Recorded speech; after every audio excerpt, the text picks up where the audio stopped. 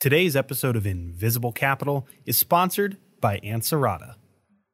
Since 2005, Ansarada has been trusted on over 23,000 transactions, including M&A, capital raises, divestments, restructures, and IPOs. The new Ansarada Deals smashes the benchmark in deal technology. The secure deal space includes project management tools, AI-powered data rooms, collaborative Q&A, and integration frameworks. It's more than a virtual data room. It's a total transaction management solution across the full deal lifecycle. Start for free at Ansarada.com. Hello and welcome back to PitchBook's Invisible Capital, a podcast dedicated to exploring the inner workings of the private markets.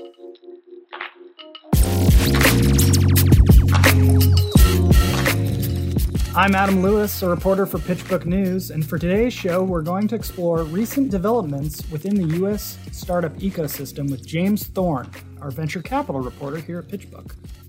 James, welcome to the show. Great to be here, Adam. Thanks for having me.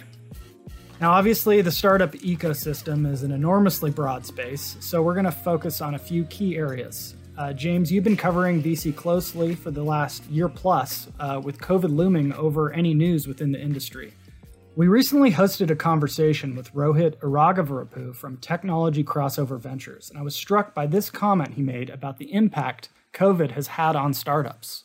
I would say if there's one thing that has surprised us more than anything else, it's that a lot of the pattern recognition from crises past has just been thrown out the window. And this has been idiosyncratic across where the company or the buyer you sell to matters as much as the category that you're in. And the form factor of your product matters as much as either of those other factors. And so really it's about, where your customers were. If I had to, point it to one thing, where your customers were in sort of their digital transformation journey.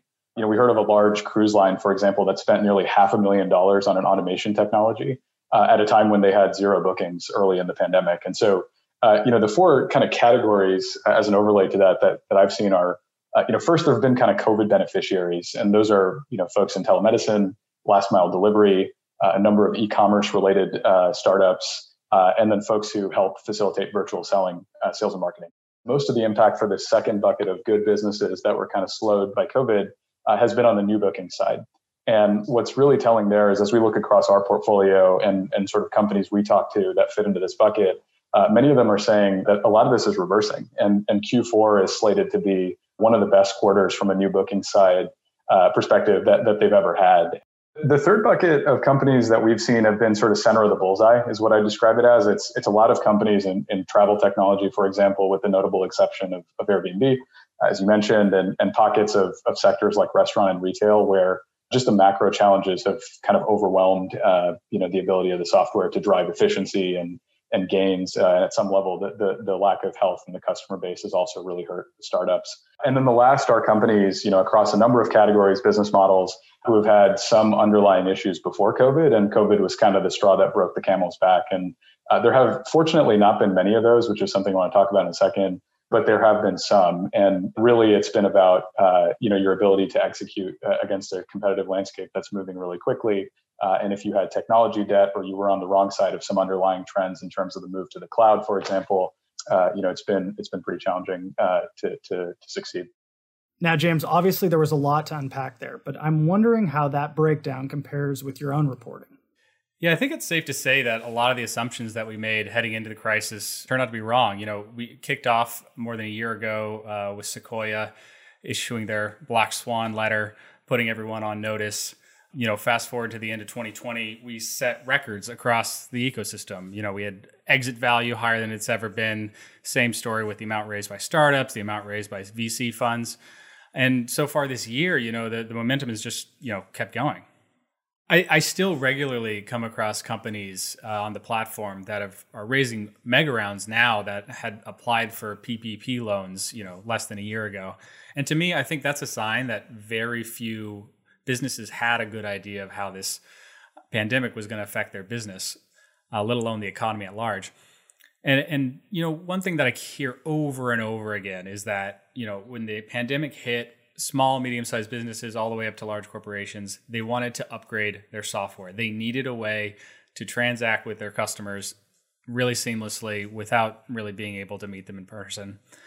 And, we've seen that kind of across the industry. Like this acceleration of technology has really been a benefit to, maybe not all of the ecosystem, but a really large chunk of it.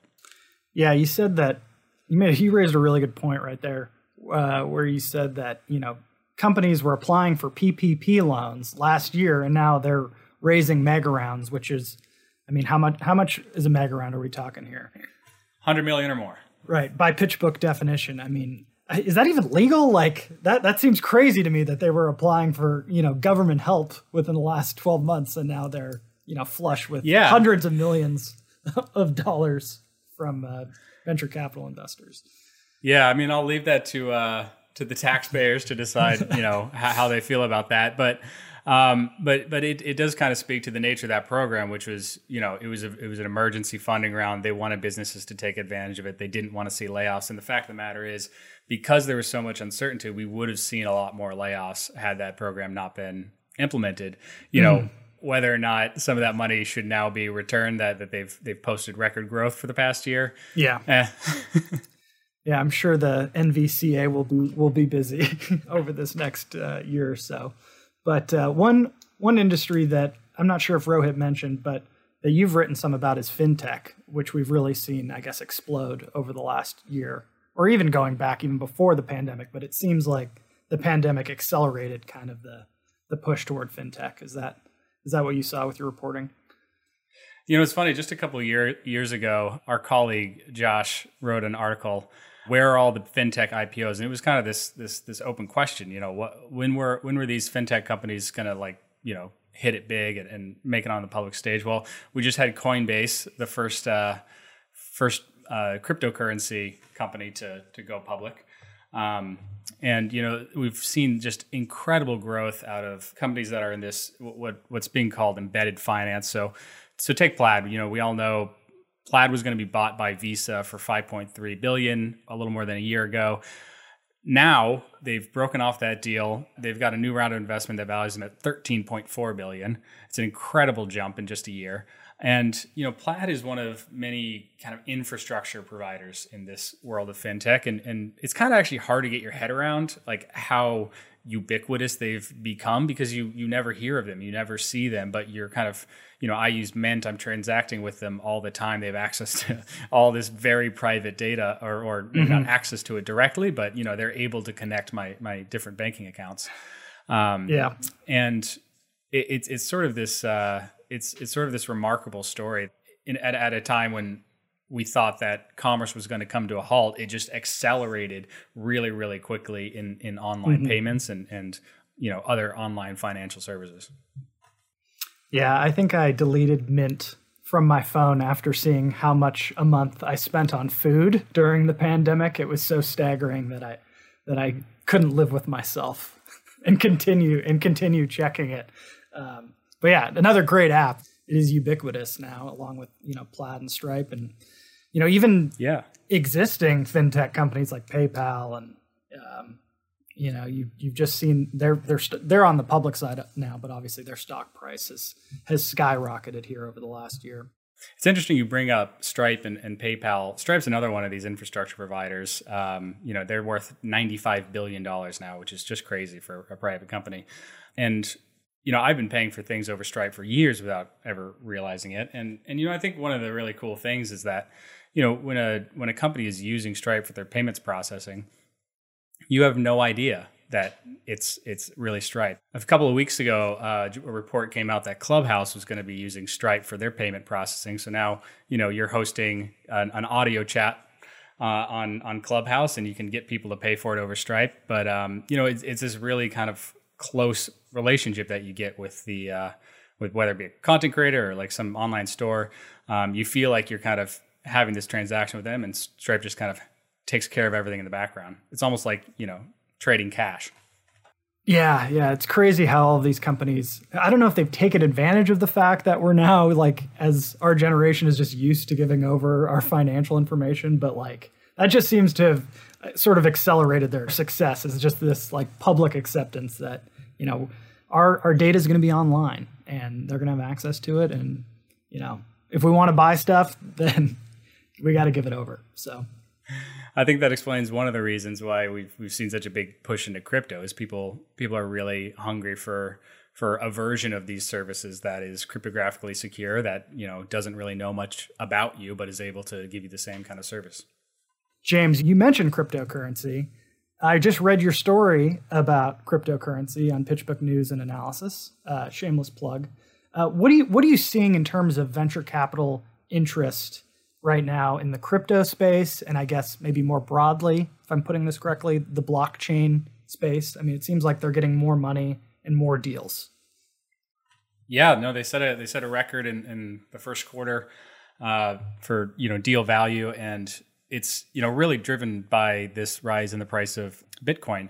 You know, this is a phenomenon that investors have been pointing to. Andreessen Horowitz has talked about it extensively. You know, there's this Bitcoin price innovation cycle phenomenon where the price of Bitcoin goes up, people get really interested into it, in it, developers flock to it, and they start building new things and they get funding.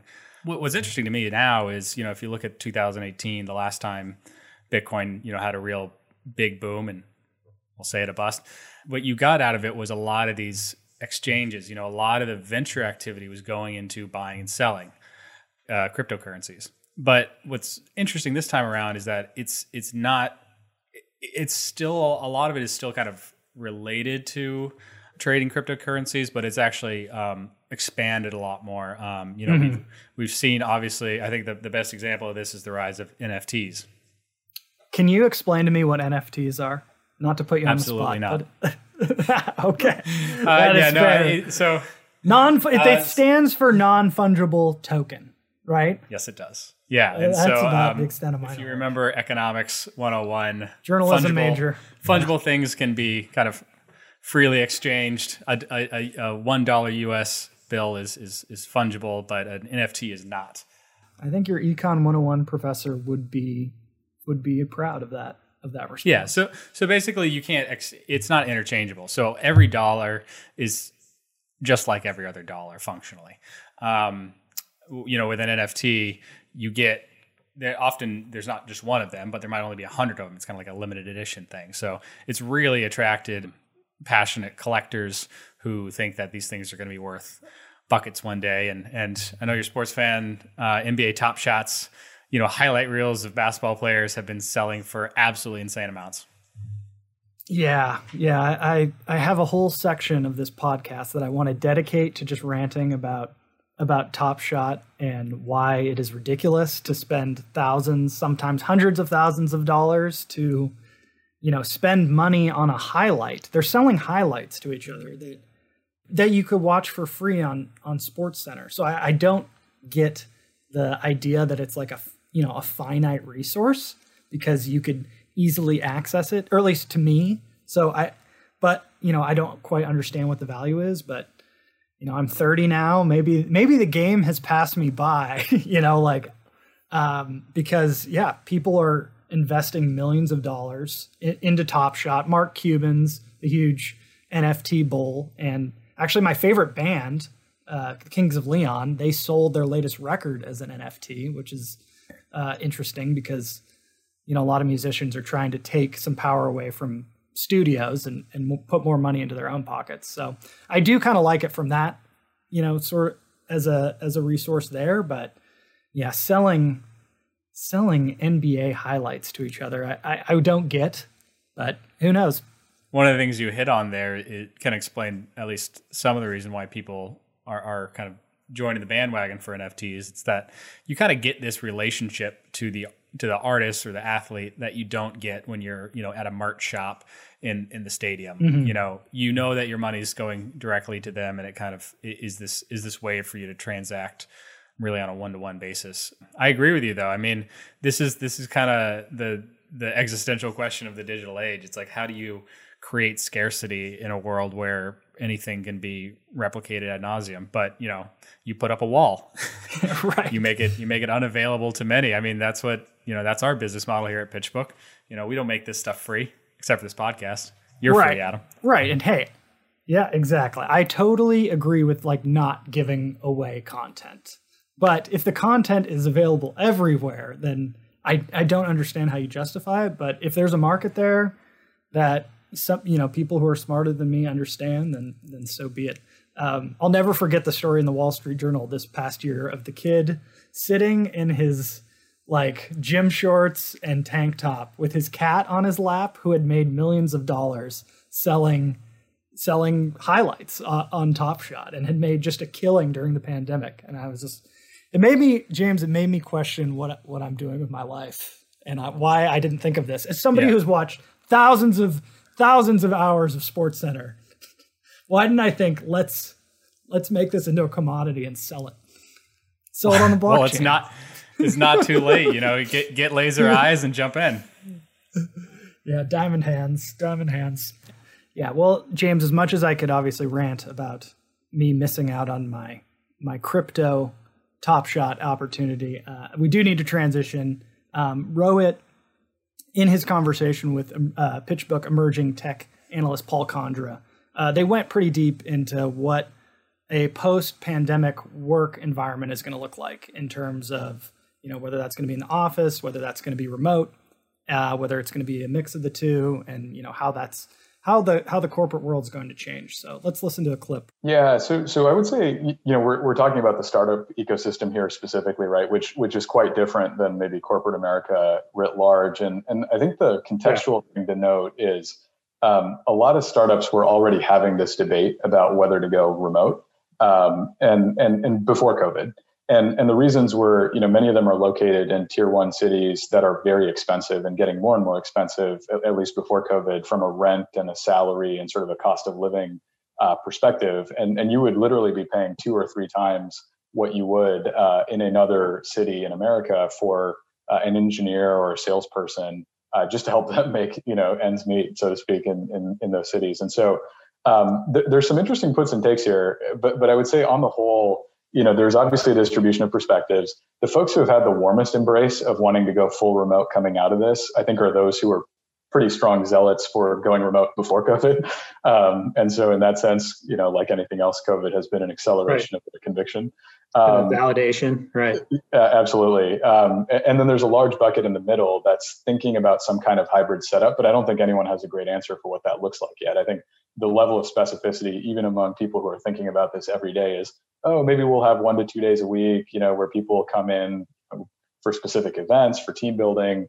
Maybe we'll have modular and flexible office space where nobody will have an assigned desk or office anymore, but it'll just sort of be rent as you go, or sort of check in, check out, and basically turn, commercial real estate into more of like a shared working space.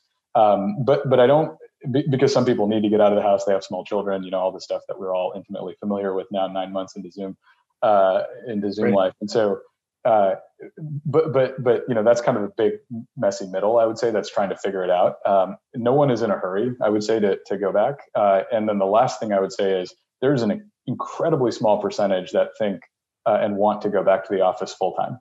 I would say, we've had thousands of conversations this year with entrepreneurs, and there's probably, low double digits who are very keen on going back to the way things were and asking people to take, public transit and travel the way they used to, and all of that. All right, James. So what are you seeing in your reporting about how companies are looking at how we work? Yeah, I think the short answer is nobody really knows what it's going to look like for the next year, let alone beyond that. I've obviously heard, as you have, there are companies that are going to go fully remote. They're going to be companies, here in Seattle, we have Amazon wants to bring everyone back into the office. Even PitchBook is planning to do that, I think, hopefully by the end of the year. But for most companies, it's going to be a hybrid approach. And that's actually a lot harder than it sounds, because it means that everyone's going to be looking for that sort of Goldilocks situation where they've got just the right amount of flexibility and they still maintain that in-office culture without wasting a ton of real estate.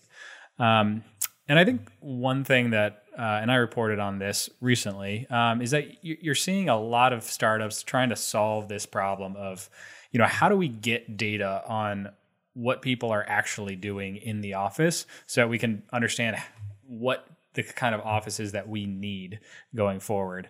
And, a lot of these tools have been available for a while. We've got desk reservation systems, meeting room reservation systems, visitor sign-ins, package delivery systems, but now they're all kind of being put together into a suite that kind of, sends a dashboard to the higher ups, and they can kind of see in real time like what is actually happening in their office and how it's being utilized. But the next phase of this, and this is where it gets really interesting, is they're starting to develop sensors, and these are luckily not cameras. I was going to say, this can't lead to anything good. So, there was a massive hack recently, of course, where a lot of video cameras were compromised at some major, I think, both corporations and government facilities and maybe jails, but. What these startups are doing is they're using sensors. They can detect bodies in space, kind of shapes, so they can see how the space is being used at any moment in time, but they're not gathering any data on the individuals in that space. And that's an important distinction. But what it allows you to do is to really see these are the areas that are being heavily utilized, lightly utilized. This is where we need to shift people to. And the theory, and it has yet to be proven, is that you can get a lot more bang for your buck if you take this approach. Like, you can get exactly the amount of office space that your employees want to use, and not, as has been the case for millennia, one desk per head. Right. Yeah, you'd have to think too that the open office, environment, which has been so in vogue over the past decade, is going to be changed. Whether it's I don't think it'll be people going back to their, own office, but it's either going to have to be more spread out, or something creative is going to have to happen in order to make it work. You would think. And as a writer, I would be okay with that, with more space to myself. I just have to say. As the person who sat literally next to you before the pandemic hit, I personally take that very personally.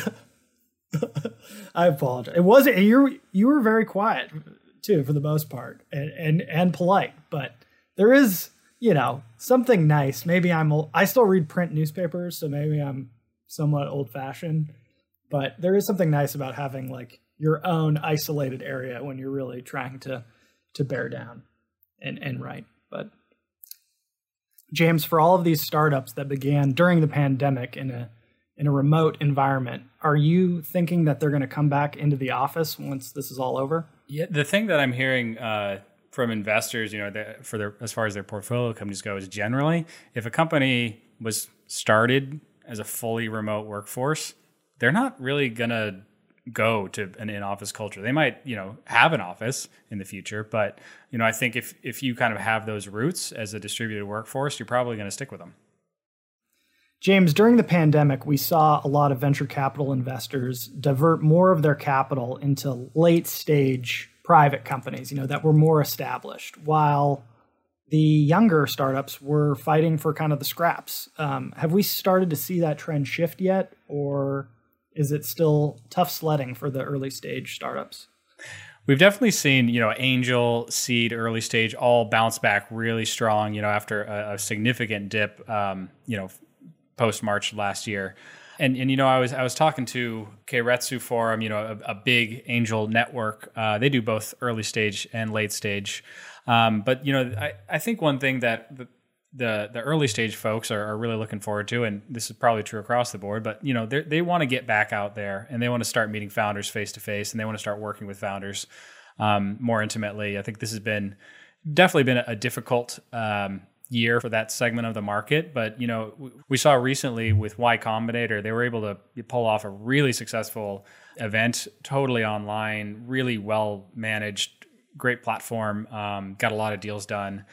So they've adapted really well. I think a lot of the things they've learned they're going to bring through into the post-pandemic era. But, I think there are also a lot of investors, especially young investors, who don't have the network of their more established peers, who want to start getting out there, want to start making connections, having lunch with people, really connecting in a way that they can't over Zoom. And I think that should all serve the early stage world really well.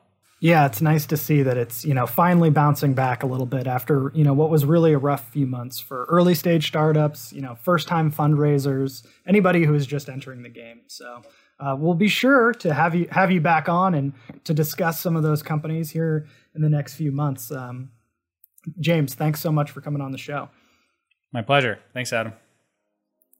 Thanks for joining us for this week's episode of Invisible Capital. If you enjoyed the show, feel free to give us a sterling review on your preferred streaming platform. And for more relevant materials about today's show, visit pitchbook.com/podcast. I'm Adam Lewis. Until next time.